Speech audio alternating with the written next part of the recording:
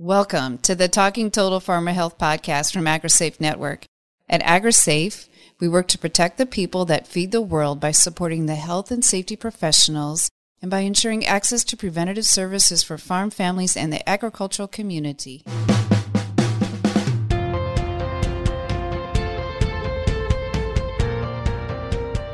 Hey listeners, we left off our last episode talking with Mr. Randy McKinney about what exactly constitutes telehealth. And in today's episode, we're going to wrap up that conversation. If somehow you missed the first part, go back and listen now. I promise we'll be right here waiting once you've caught up. And if you're still here, well then, let's begin. I know that it can be daunting to try something new for the first time. It is those unknowns that can cause hesitation. Talking to your doctor or healthcare provider just on a video or phone call is completely different than conversing with that person in an exam room. But regardless of whether it's your first time in a telehealth visit or whether you're a telehealth pro, we have tips for how to make the most out of your visit, as well as tips for finding a telehealth provider. But first, Randy has a story that he wants to share about why he's so passionate about rural telehealth. So in my younger years, it's been over 50 years now ago, one of my first jobs as a teenager was working at the local funeral home in our town. And I can remember so many times going out, especially to remote areas where people lived in very rural areas. And I can remember going out to numerous homes out in the rural areas and to perhaps go out to make a first call for the funeral home and the spouse, and it was a wife, the times that I remember, would be crying and just talking to us about how it was that her husband had been having chest pains for weeks, 2 to 3 weeks, and that she'd been trying to get him to go in and to get seen about, to see what it was that was causing it, and he wouldn't do it. She couldn't get him to do it. So one of the things that I've just taken with me since my childhood is the fact that if something happens and you're having chest pains or you have a massive headache like you've never had before, get to the telephone, tell somebody to call, ensure that first responders are on their way. Today, we've got something available in most rural areas that we didn't have 50 years ago, and that's the helicopter that can medevac us out to the major medical centers, even if we have an aortic aneurysm, which is essentially a blood vessel in the chest that has either burst or is getting ready to burst. But we have to dial that phone. We have to make that first step. And if we don't do that, it can cost us our lives. We want to do what it takes to take care of ourselves. Certainly, if we're worrying about, well, I've got to get the watering done in the morning, or I've got to be sure that the fields are plowed in the morning. One thing's for sure, that if you're not there to take care of that, if you're not alive, you're not going to be able to take care of that crop, nor of next year's crop. So I just encourage each of you to, if you have something like that feels critical, it probably is. It's better to get help than to not. Absolutely, Randy. Your story hits close to home, and I think many of our listeners will be nodding their heads in agreement that they too have experienced something similar, or maybe they know of someone who has had a relatable experience. Thank you for sharing that, Randy. It is so easy to get wrapped up in the work that needs to be done, to lose sight of taking care of our health first. But you're right. If we put off our health care too long, or in a critical instance, we won't be there anyway to get the work done. So for those folks who are thinking, maybe telehealth is the route I'd like to go. Any advice for people wanting to find a new telehealth provider? Well, absolutely. First, if you contact your provider, many providers since COVID have a telehealth platform available. But if your provider does not, and you'd like to have a telehealth visit, there are a couple of options. One is to contact, of course, another provider, or contact your nearest community health center or federally qualified health center in your area. Most health centers have telehealth platforms already that they're operating off of. These community health centers have often received special funding to improve your access to them and to the communities that they serve. So most of them will have one, but there is another alternative also. Many of our insurance plans have providers who will provide a telehealth visit. Often these are at no cost. And when I say no cost, I mean no deductible and no copay. And you may have to call your benefit specialist, the 800 number on your insurance card, to find out if that's available. But more often than not, it is available today by insurance companies. Yeah, that's great too, because of course, when I think about farmers and ranchers and all the costs that they have just to operate a successful farm business, and then you think about their lifestyle and their living needs costs, if there's a discount, absolutely, I'm sure that they would certainly take advantage of it. And that 800 number on those insurance cards can also give you a wealth of information. So use it.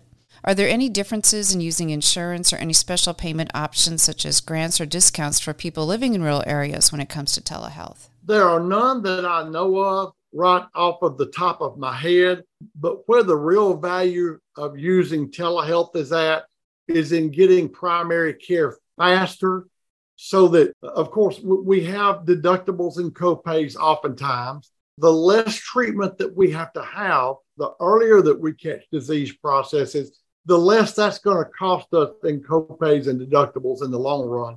So I think that's how we save money. It's just by insuring ourselves, making the promise to ourselves that we're going to give ourselves the best possible primary care and that we're going to get it as soon as we can rather than waiting later to get it.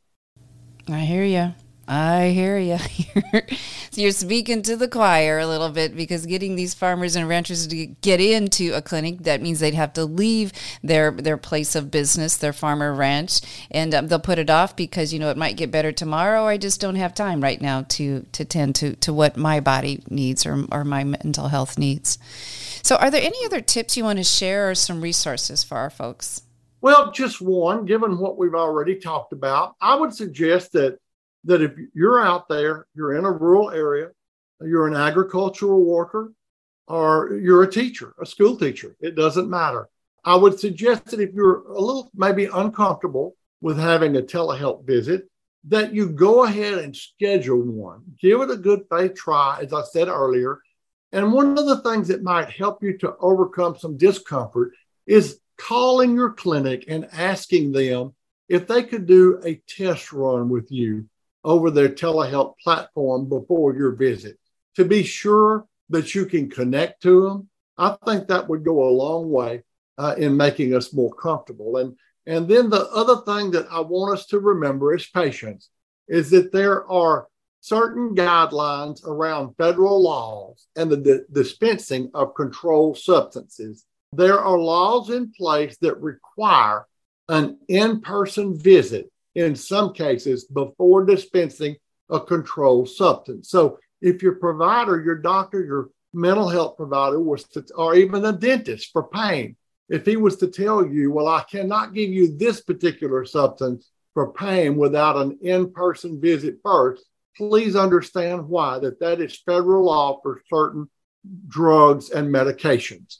Yeah, absolutely. Again, those federal laws are put in place for our health and safety. It's good information to keep that in mind as we think about opioid misuse and the misuse of many medications. So what should people have ready with them for their telehealth service or their visit?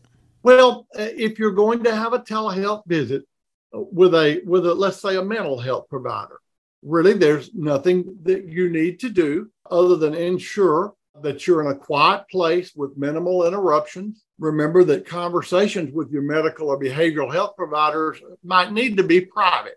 So if you anticipate discussing sensitive topics, you might want to find a private location in your home or even in your car or at a trusted friend's home. One of the things for any type of telehealth visit, we need to try to turn off all of the noise makers that are in our environment. This may include televisions or radios, cooling units or ceiling fans. Also, if we have children that need care, we need to ensure that they're placed in somebody's care during our telehealth visit. And of course, many of us have pets. And in rural areas, that's almost one of our hallmarks, to have a pet, a cat, a dog, birds, but we need to be sure that they're safe and they're in a place where they would not disturb our visit.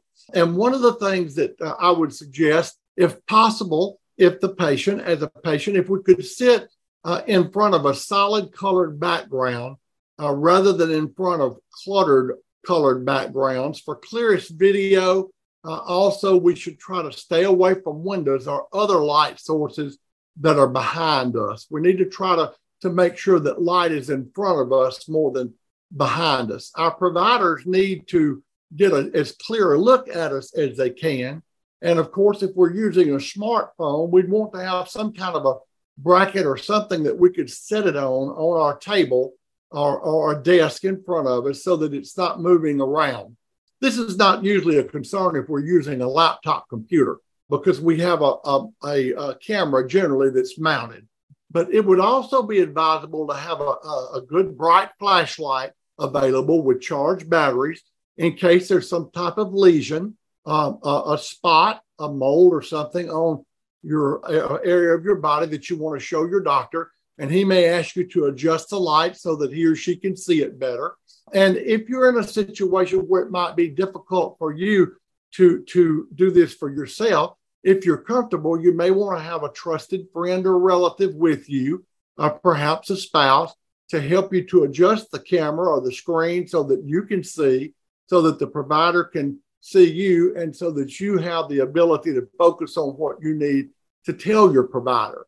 And also, if we know that we may have to remove a partial article of clothing, or let's say we have a lesion or a spot on the upper part of our arm, for example, we want to be sure that we're wearing loose clothing so that we can easily pull that up and the provider can see it. That's very true. Great advice so far. Now, is there anything specific our listeners should have on hand for their appointment?